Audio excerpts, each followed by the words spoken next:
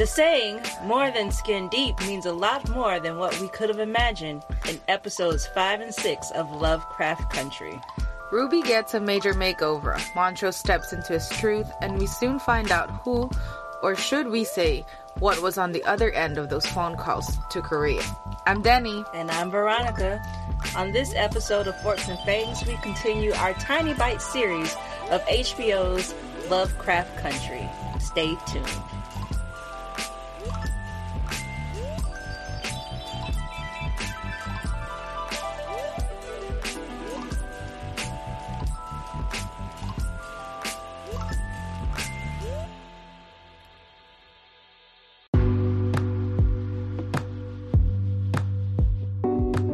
Are you currently looking for a bookstore that has a great selection of books? Well, Kizzy's Books and More is that bookstore. Visit www.kizzy'sbooksandmore.com to purchase your next book for our book club. Use coupon code VulgarGenius to receive 10% off the subtotal of your first order.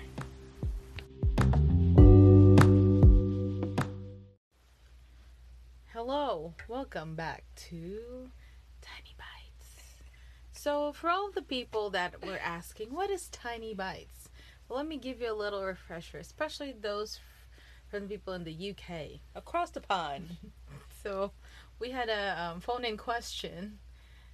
Tiny Bites is something that we do when we like a show. Mm-hmm. This show might not necessarily be written by a person of color, but we give it a gentle pass because the people that are in this series or TV show or movie are people of color. Mm-hmm. So basically the heroes are the people of color, and yeah, we don't give a shit who wrote it.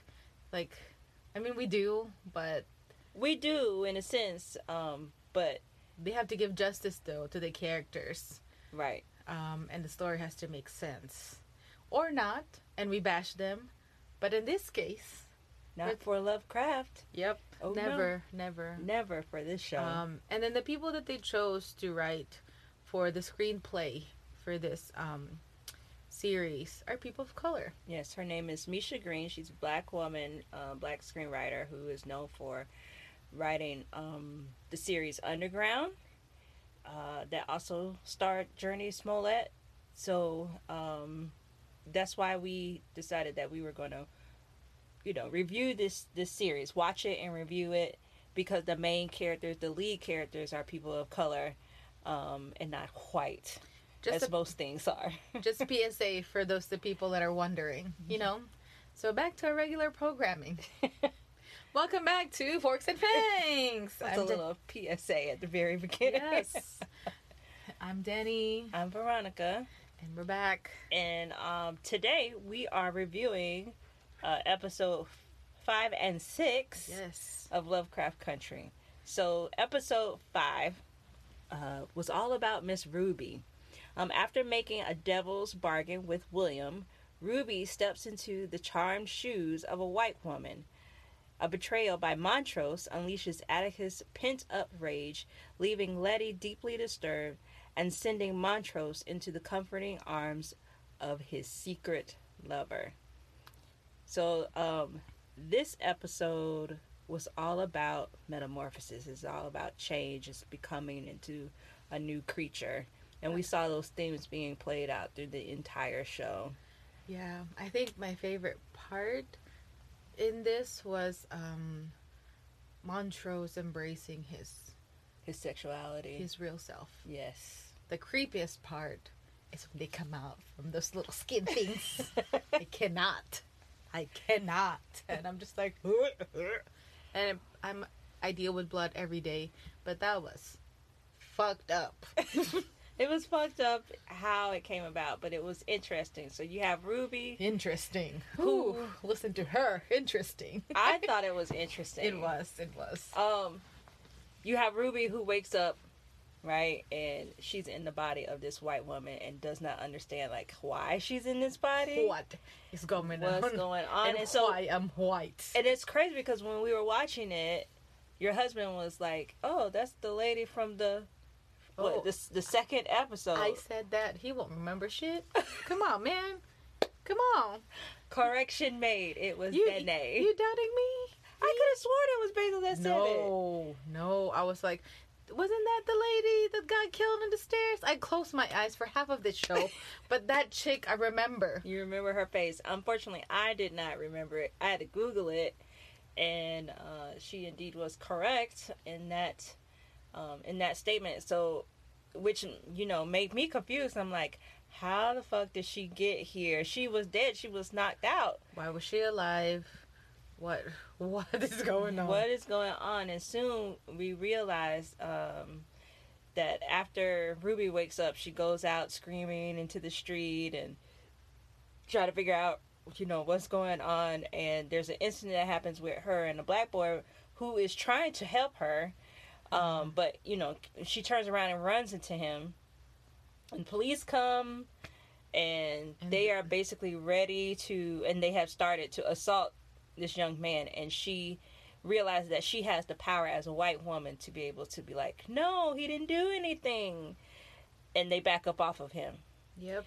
Instead of taking the word of this young man who clearly didn't do anything, nothing, but bump into her. Mm-hmm. So she makes her way back home, and she realizes, like, something's crazy going on, and William, who she has previously in the previous episode has, formed some one-night stand situation there. Relationship, whatever that you call it. Some weird thing. But they've gotten together, and he basically reveals to her, like, you're in the body of a white woman, and he rips her body off. And what I liked about this, what I didn't notice when I rewatched it yesterday, was the fact that there was a television show that he went and turned the TV on. It was the news, and they were talking about these locusts that was coming from like Kenya or somewhere, and they started talking about the metamorphosis steps, like from larva to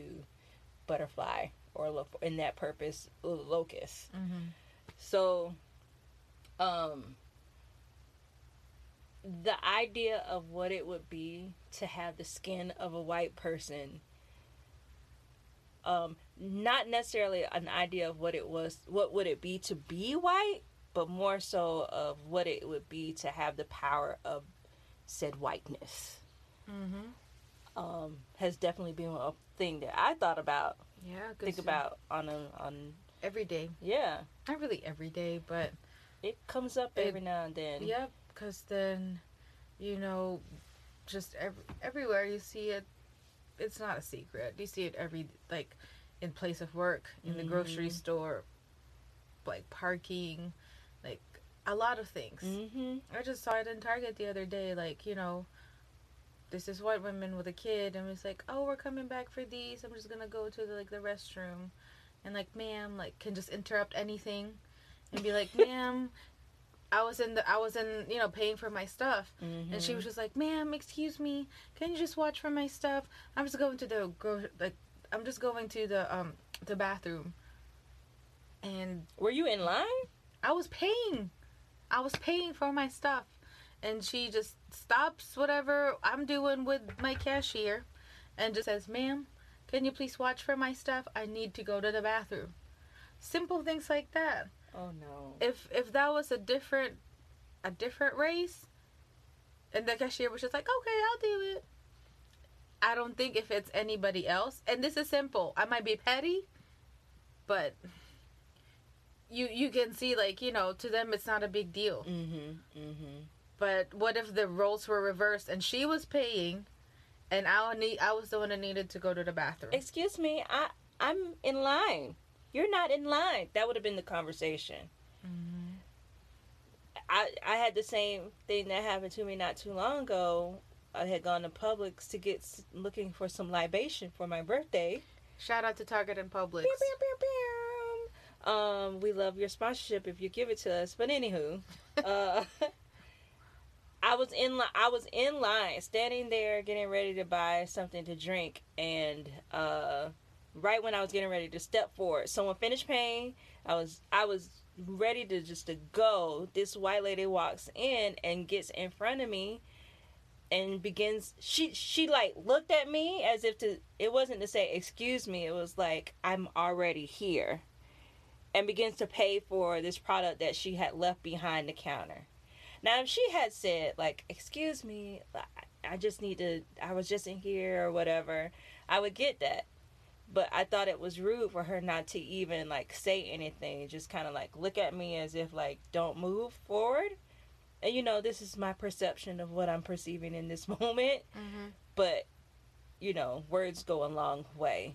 Yeah. And so there's something to be said about the way that white people are able to move throughout the world at their own will. Because when we go back to Ruby, who has decided to, you know, there's this potion that she drinks that we find out that the woman is indeed dead from the previous episode, but William is using the blood of this woman to regenerate her, basically make a skin clone for Ruby to be encompassed in. Yep. Like a little cocoon for the butterfly. Yeah, and he convinces her, you know, like in a kind of way of like, you know you want this. Yep. So why don't you go out and try it? And she does. She drinks it. She goes out and she gets things for free. And she goes wherever she wants to, places that she's never been. And that is what whiteness is. It is literally like a card to allow you to get into spaces where other people would be denied. Or be afraid to go to. Mm-hmm. Because they would be, you know, met with resistance. Mm-hmm. So that episode really spoke to me about what it means to be able to move throughout, because, you know, later on we see that Ruby decides that she's going to go and get a job at the Marshall Field store where she previously had gone to try to get a job from before, because she heard from I think it was Letty that told her that they had hired a black girl there. And when she goes, you know, she goes as the white woman, she immediately gets the job, even though she's met with I guess he's the store manager. Yep. Who is definitely pervert. Oh yeah. Pervert. He's hitting on her inappropriately, inappropriate comments. So in a way, you see where there are some things that she would have to deal with just with him alone, but she's immediately given that job. Yeah, and it's also interesting on how she had this interaction with the other ladies there that were white, but more importantly, I think the black lady that was there, like she was almost kind of like getting onto her first because Ruby had all the degrees, right?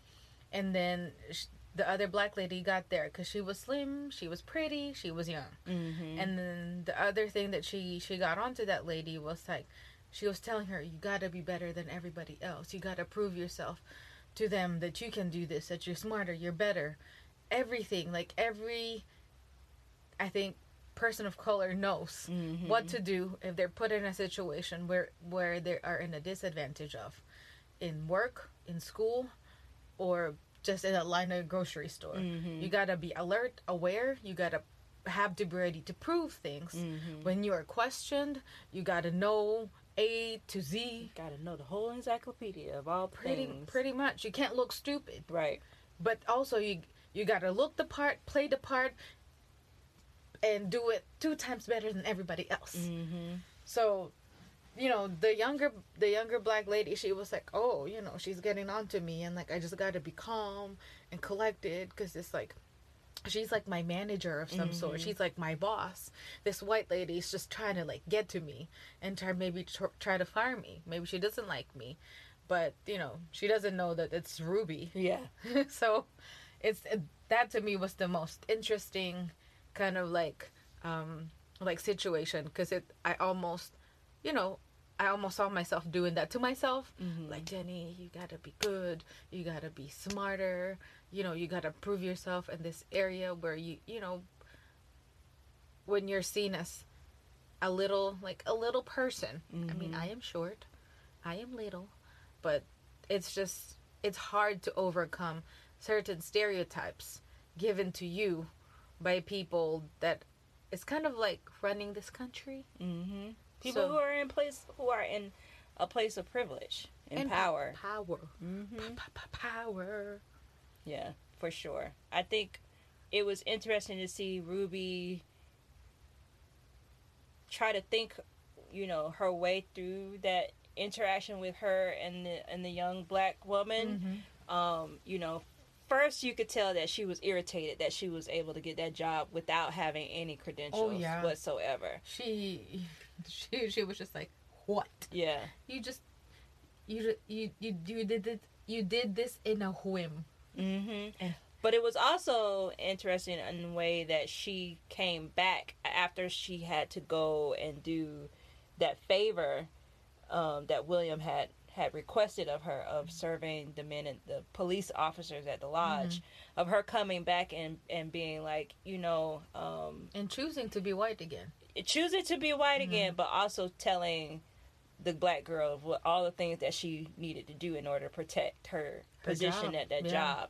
Right? So she, is trying to go through these two modes of like jealousy and then still being accountable of your sister, of like, like telling her like these white folks are crazy.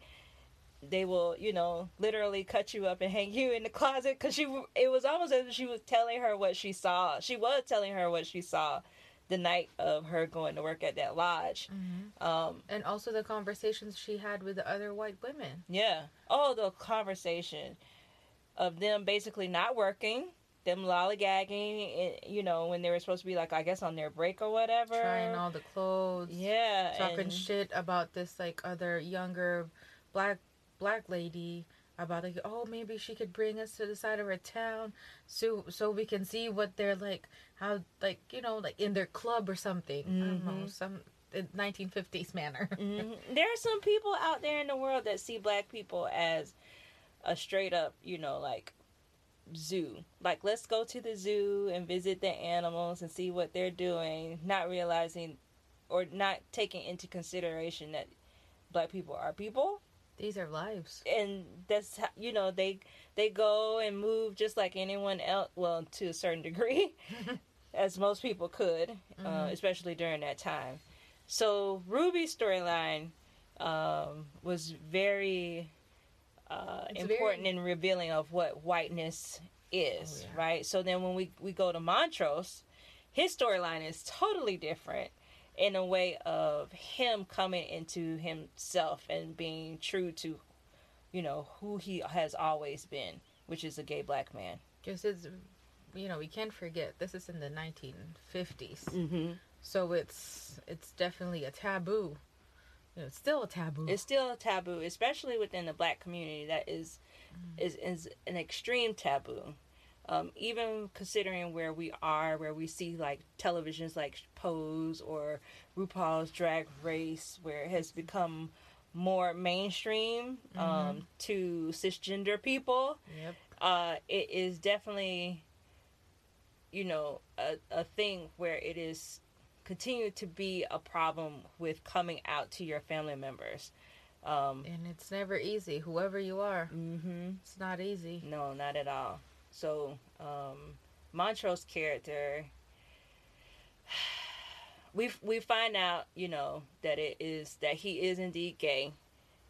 You had hinted at it in the very beginning. Yeah, because I was like, it was Uncle George that was saying, like, when we were younger, you were cheering on, like, is it football or no? It was baseball? the Negro Baseball League had come to town. Yeah, and you were cheering up in the stands. You were up there early, and you were cheering on as they come in. And I was just like, he a cheerleader? And you were like, and I was like, no. I'm like, he's going, like cheering for the team. And I'm like, I swear to you, Uncle George knew that he gay. And you were like, no. And I'm just like, he is. I was oblivious to the storyline of what was happening in that conversation. And my gator was like, me. So you picked it up, but I did not. So, yeah. So, Montrose, we see I guess it's after he, okay, so we can't skip this part because this is like after he reveals that he has killed Yahima. Yeah, so Tick was so pissed off. He almost beat him to a pulp. Yeah.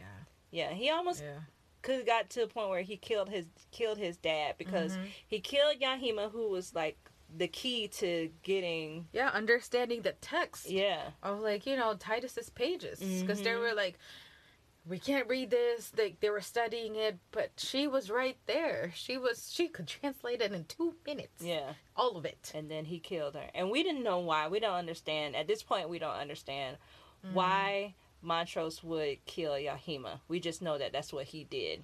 And so he basically is like, I don't want anything to happen to you all. We don't need to be fucking with this magic shit. We just need to leave it all in the past. Like, let's just go on with our lives. Not only did he kill Yahima, but he also burnt the pages that they went to hell and back to go get. They could have all died getting those pages, and here he is killing the lady, and then burning the pages. I would have been like, motherfucker, why did you even go with us? Like, why are you here? Can you just leave? Can you just go? They could have just done that on their own. That's why I understand Tick's frustration, because he'd be like, I thought you were proud of me. You were saying, I'm proud of you, boy. Mm-hmm. And then, like, you know, all this praises, going through all of this shit with me, and then destroying all of it. For what? Why? For why? For who? For why come? It just... and obviously Letty is, you know, she later finds out that Montrose indeed killed her. I guess she initially thought that he like let her go. Yeah, and Tick knew from the So Letty was kind of like oblivious, like I was at the beginning of the series. Letty so she was like, huh? How did she not get that after watching Tick beat him up? I don't know. I don't know. Maybe Letty was just like, you know, they have this hate between each other. So, and Letty was like, I don't want to. The first thing that I would think would be like, oh, you killed Yahima? That won't be my first thought. He had blood still on his hands, but I guess they didn't look at his fingers. I don't know, but you know, how can one be there and then all of a sudden no longer be there? It just... Letty was like, maybe... Where's she gonna go? Maybe she gotta go. Maybe she caught the Greyhound back home. Who knows? And Tick was like, Letty. Home girl. Come on now. He killed it in her. So he killed her. And so that, you know, that sparked up an argument between him and Montrose. And Montrose basically went into the arms of... I can't think of his name, but he went into the arms of this man that he had been having this secret relationship with for quite a while. And it was the place, he was the owner of the bar that Tick would normally find his dad drunk in.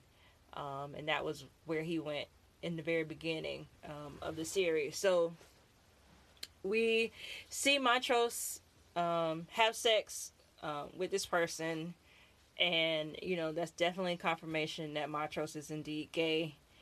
And you know, that also starts a lot of questioning, because Montrose was married, and you know, he had this relationship with his wife, and you know, Atticus, like where does Atticus, you know, lie in with all of that? And we then see Montrose spend the evening with this person who does drag. So we see Montrose, who has, you know, gone over to Sammy's house, apartment, and met up with him, and they have sex. And later on in the evening, you realize that Sammy does drag.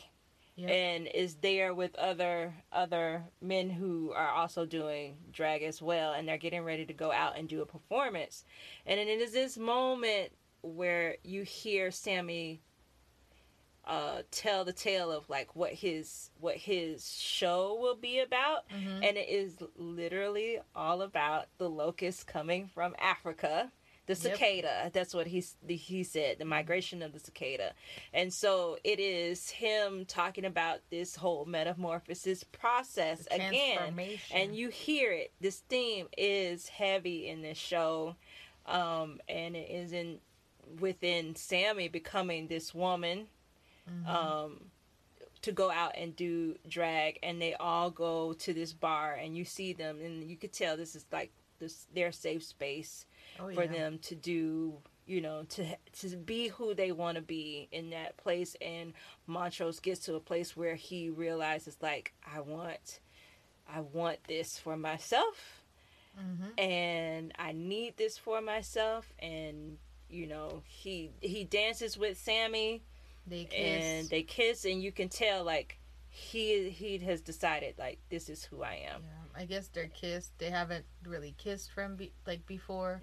They just, I guess, fuck. But so the gays were teasing Sammy, like, oh, you do all these things, but you never really had, like, that connection, right, or that intimacy in that level. So we then see Montrose is now, in this moment where he wants to be true to himself. So you got Ruby deciding that, she is going to go ahead and further along go and wear the skin of this white woman to do whatever she wants to do. And we find out that William is also dead. Yeah, this is like the creepiest part. William and Christina, it's the same person. It's the same person. So it's basically Christina also using that same potion that she gave Ruby, so Christina can transform into a white male.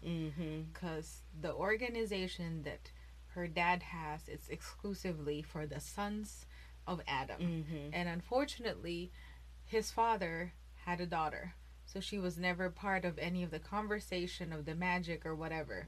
And this is like what she wanted the most out of everything. So she would transform into William to be part of everything. That was just so fucked up. I felt bad for Ruby because it seemed as if, maybe William isn't so bad. Maybe William has broken off from whatever it was at this house that burned down. Like, maybe it was something different, and then you realize, like, oh, fuck, it's Christina. And she's playing Ruby like a fucking violin. I don't know, just really, like, fucked me up. Like, if I were in Ruby's place, that would be, like, the red flag. I'm like, so you're... Because, like, she even asked Christina, so, like, to the point, like, do you like doing this with me? Like, like... And she's like, it's William. Like, it's William that you're having this experience with. And it's William that you're talking to. But I'm like, no, bitch, that's you. Yeah, William's dead. He can't... He's not communicating from the dead. That is all you. Yeah, the manipulation and everything. Yeah. And unfortunately, Ruby, like, falls for it. Believes it. And, but in one part that I thought was a poignant part of the conversation of her explaining, like, yes, I am also William. And then she's, like, asking her, what is it that you just don't want to be a white woman. Like, why do you really want to be a white woman? Why do you want to take on this skin? What is it that you really want to do? And it was her going to the guy who was tried to rape the black girl from the store after they went out onto the south side. And she basically ends up beating his ass up and then taking her red bottom shoes. It wasn't red bottom shoes, but they turned red because she stomped his ass, literally. Like, she took the shoe and shoved it up his behind. Yeah. So she does major damage to him, and then in the moment starts to shed her skin and is, reveals to the man, her like, last words were powerful. Yeah. It was just like, I want you to know, that it was a black woman that did all of this. And who, what is he gonna say to anybody? There's no way that he can be like, I was assaulted by a black woman whose skin just, like, fell off. I thought she was white. Like, nobody. People would think you're crazy, that you're losing it. So with Ruby's, you know, going into her metamorphosis, and the same as well with Montrose, we got, you know, different sides of what it was that they were going through. Again, Raphael Sadiq kills it with the music, because like with Ruby character, it was like this Cardi B theme. Mm-hmm. You know, it's very, very powerful. It very was sassy. Yeah, especially the last song that they chose to use, with what it was that she did to the store manager. But like her music, and then with Montrose, with the Frank Ocean, and the last song, I can't remember the name of the artist, but that song just sat with me. It was such a good song. But both you know, gay men, who, you know, are musicians, that he chose those particular artists for those moments. And I just thought, you know, Raphael Sadiq should be getting all the awards for what he does with these song selections. Yeah. Really good. It ties everything together, because you'd be like, oh, you know, it's in the 1950s, and you would think that it would be like an old-timey kind of like song. Yeah. But no. Nope. No. It's very up to the times, and very, very, very intentional. Yes, for sure. So, what we got next for episode 6? Is it? So we're taking it back to Korea. Yes. So this is a little snippet from L.com, because you gotta say your where you get your information from. That's what we gotta do. So somebody's doing their site at works. Yep. MLA. Shout out to all the teachers over APA. there. You taught me right. So we're going to spend this episode in 1949 in 1950 South Korea, following Jia, a nurse who turns out to have been the voice on the other end of the phone when Tick called South Korea in episode 2, and again in the last episode. Jia is a lot of things, but mostly she's a romantic enthralled by the verve and light of Judy Garland pictures of the time like Easter Parade and Meet Me in St. Louis. But it's not just the cultural divide keeping her from living her best clang, clang, clang goes the trolley life. There is also a supernatural barrier. See, Jia is a kumiho, which the show describes as a nine-tailed fox spirit that can be summoned into a form of a woman to avenge the wrong done by men. The kumiho has taken the form of Jia after being summoned by Jia's mother to kill Jia's stepfather, who abused her. So, clang, clang, clang. What did you think about like this particular part of the episode of revealing who was on the other end of that phone? I've been waiting for this episode, because I'm just like, I knew that was a Korean lady speaking on the other side. And you know, you gotta know Tick's story, what happened to him when he left. Montrose didn't you know, was preventing him to do all of this like being for the military stuff. And yet he still did it. So, and you know, it's where the Asians get seen, and she was really good. The lady, Jamie, I think Jamie was her name. Jamie Chung. Yep, Jamie Chung. And I haven't really heard much about her. But I think she did a really good job here. For sure.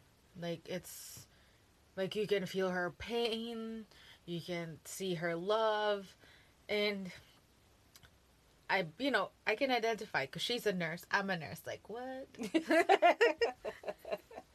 She's in a war. I might be in a war. I don't know. It depends. It's 2020. We're all in this, all in this war. We're all in this war.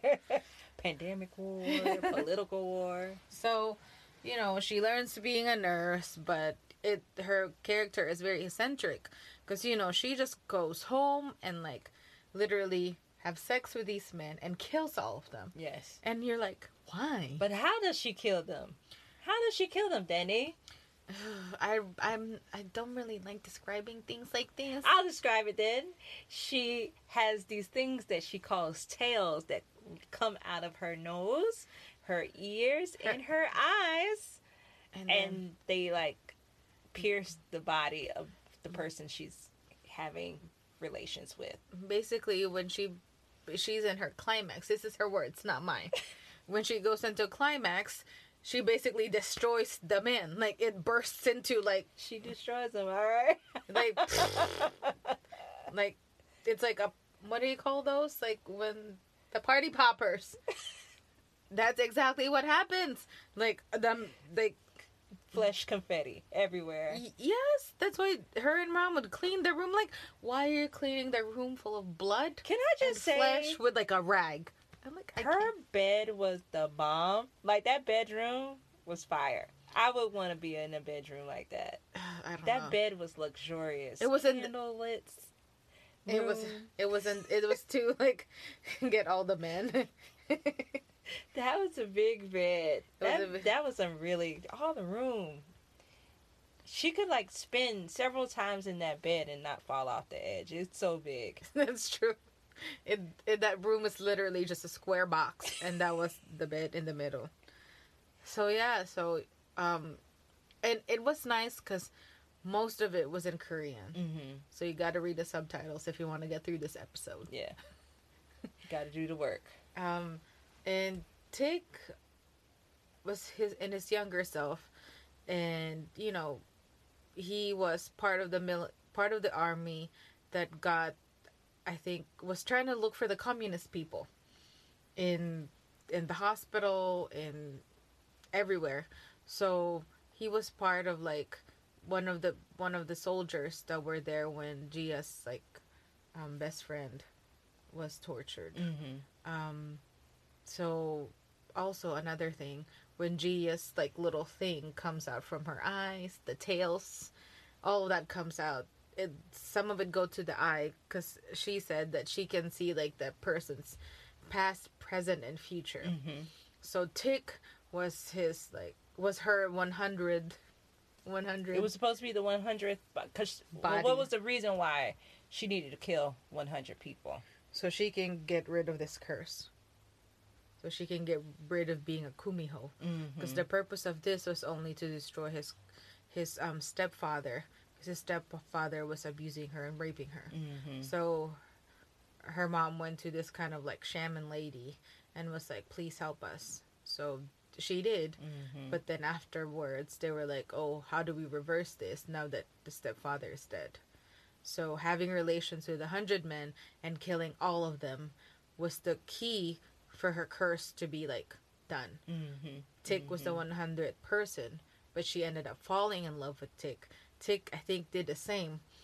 And when they're doing the deed, she released her 9 tails, and then she saw Tik's future. Well, she saw, you know, Tik's mom, and then little Tik, and then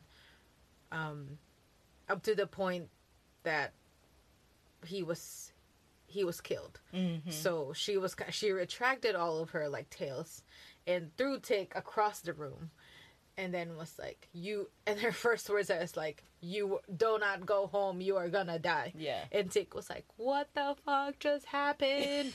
Like, because before they had sex, Tik was like, you can't say anything to me that would make me leave you. And then that happened, and Tik was like, I'm out of here. I'm going back to the United States of America. See, that lets you know you can't be making no promises all willy-nilly. Not knowing what can happen next.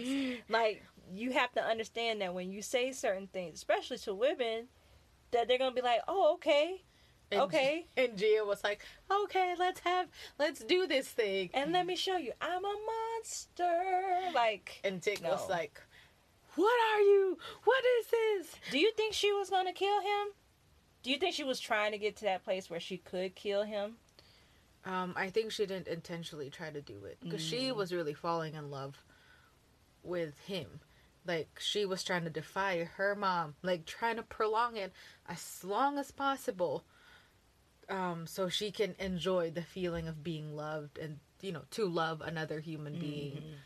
Because her mother was like, you know, you cannot feel love for someone that killed your best friend. Yeah, you know. And you're a monster. You're a monster. Like, children would believe that she is she's been like this since she was a little girl. So, you know, and in the beginning she really wanted to kill Tick because she knew that he was part of the, you know, group that would have probably killed her best friend. But instead she fell in love with this person while Tick was in the hospital, and then, you know, they ended up having relations. But unfortunately, it had to end, you know, it had to end that way. Tick was kind of like out of the picture now, and then this episode ends where Gia and her mom went to this shaman lady again and was like, I was in a relationship with somebody, but I did not kill him because I saw that he would not die with me. And she asked, was like, would Atticus die? And the lady was like, you haven't even known evil yet. Like, you have not peaked, you know, you're being evil. Or knowing death. Like, she would see death way more. 1,000 times over before she could answer that question for her. That scene in particular of when they're walking up to go to see the shaman woman, they're playing audio of Judy Garland talking about, you know, like why she's so upset about what people read in papers about her and how people feel like that is what is true about who she is. And I could see what they were doing when they were talking about Judy Garland in that moment. They were also talking about Gia, because, you know, it's like this idea of what it is to be, you know, embodied by a Kumiho. Yeah. And, you know, how her mom kept, you know, saying that she was a monster, where she was a woman with feelings who wanted to be loved and be in a relationship with someone. She was straight up regular person. The only thing is, like, she has this curse. And, you know, she was feeling everything. She just wanted to be loved at the end of the day. She had a skewed perception of love because she was abused when she was young. And then leading on forward, her mom just didn't know how to deal with it. So she has the supernatural's help. And even like with her mom, it's kind of like, you know, when she asked that question, would Atticus die? It's like the shaman lady was like, it's asking like, why is this your mother, or some sort. And it's like, you know, it's kind of like she was put into a position where she didn't really have a control of who she would be with and what she will become. But she didn't know that she can actually have like some sort of feelings too, and she can think for herself of some, you know, for a lot of things. That she also has free will, because it seemed like, you know, she had no choice at all. That she had to kill these people in order to be released. That she, you know, she had to go about life a certain way, and you know, sometimes it's not like that. It's never like that. No, like never ever. You set up to have a plan, and then something comes around and just like, nope. As a matter of fact, I'm gonna make you a spirit that kills dead people. I mean, kills men that you have sex with. You know, it's like, what do you do with that? And you know, you feel like you are destined to live this life for the rest of your life, like alone and sad, and you know, like she just, after a while, she just wanted to be happy and free. Yeah. So I think it's the same thing with Tick at that point in time. He just also wanted to be happy and free. He tried to escape the United States because of what is happening, and then when he come to the war, he's like, oh shit, it's the same kind of bullshit that I'm stuck with. And what is really being happy and free? Like, Tick doesn't have it wherever he goes, because he doesn't have good relations with his father, with his family, and then, you know, what is happening to, like, America, the segregation, and then when he goes into war, it's the same thing. Like, you know, people fighting for this war, but still, he was still kind of, like, isolated. You know, he was talking in a bench with, like, I think it was an Asian person. Yeah, he was also Korean. But he was American born. I'm assuming that he was American born. He's American born, because And he was talking about how he's never seen as one or the other. Yep. That he's having to live in this space in between. Mm-hmm. And so him being there is not where he wants to be.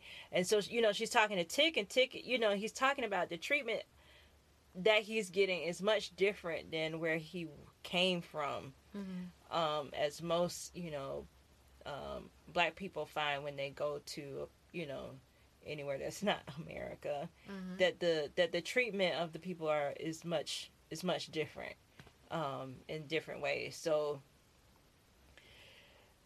this show really talks about what it is to survive the moments that have been set out to kill you.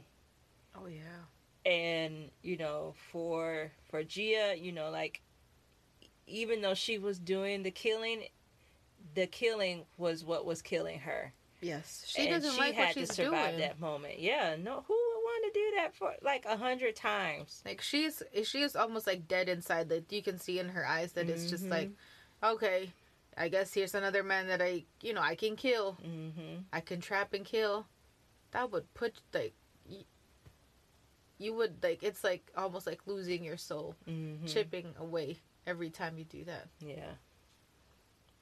So what do you think of this series so far of 1 through 6? We're like a little bit over the halfway mark. I would keep watching. I think it's really a good show. And I think the worst is yet to come, but also it would be like the best TV ever. Yeah. It's like, like, this can't end all that great. I mean, she told him that he was going to die, so, like, you're hoping maybe that vision doesn't come true. Nobody knows. Nobody knows. But this show has... I have to read this story. I have to read it just to see what was the original intent of the main writer. Yeah. And how these lives intertwine, and you always get more out of the book than you would the show, no matter what you're watching. And maybe the show had changed a little bit for like visual purposes, mm-hmm. and I think that's also important because like in the book you can read stuff, but it's still different translating into pictures. Yeah. So, just the landscape of like putting stuff like, for example, in Korea, mm-hmm. like the costume, the language, like the history, the myth, and everything. It's just you gotta dig deep into, like, if you're gonna make a story about a country, you better make sure that has some basis mm-hmm. in it, because you're basically painting a picture of a culture that you've never known. Mm-hmm. So that can also be very touchy. I'm not Korean. But I do know about the Kumiho, the nine-tailed fox. It's a very common theme. It's kind of like the Loch Ness monster. You call it different mm-hmm. everywhere you go. So that was to me, that was a treat, and I was like, yay, we're going to Asia. Yeah, so I'm excited to see what 7 and 8 have in store. 9, we're getting towards the end. And the journey will have to end soon. Yes. But, it's been really great. We now, with like, to me it has like set up like this high standard of like the next shows that we're gonna watch. Yes, definitely, for sure. So even though series has yet to come to an end for us, we have come to the end of said podcast. Yes. So, but before we end, what was your tiny bite? Tiny bite for the podcast. My tiny bite? Yes. Like, as it what I would rate it? No, like the food that we. Oh, the food. The food. As you can see, I don't know what I'm talking about right now because we had no food for the tiny bite. We had some more alcohol. I think this is where we're going right now. Like, what is food? We've been drinking almost every single podcast. For the last month. So we had Dene brought me back a lovely glass, twist off glass of a bottle of grape muscadine wine. It is absolutely delicious. It gets you tipsy from the first sip. This is like moonshine to me right now. It's really good. It tastes like communion wine, according to Veronica. If you've never had muscadine, I encourage you to go out and try that delectable fruit of the South. Welcome to the South. Yeah, because when I opened it, I looked at the bottle. I was like, oh, I gotta instantly take a picture and send it to my sister because she loves muscadine, like the fruit itself. So to see it in wine form is like, what? It's very pleasant and sweet. It is very sweet.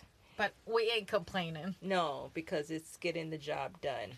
And sometimes you just kind of need that sweetness in your life when everything is kind of like dark. Yes. And bland.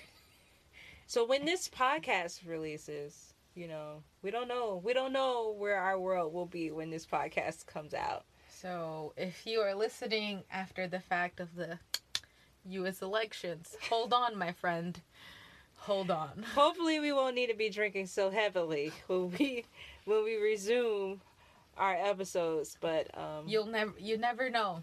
You never know. If you didn't go vote, fuck you. If you did vote, I hope you voted for the right person that wasn't racist, and had several wives and just recently got COVID. I don't know if you know who I'm talking about, but just in case you don't know, we don't say his name around these here parts. But yeah, I really hope that everyone went out and rocked their vote. Yep, that's our civil duty, a right that we must exercise. Yes. Because you can't complain if you didn't vote. You can't complain. No. So keep voting. Keep voting. Keep voting. And keep those complaints coming. And with that, I bid you adieu. Deuces. Good night. Good morning. Bye-bye.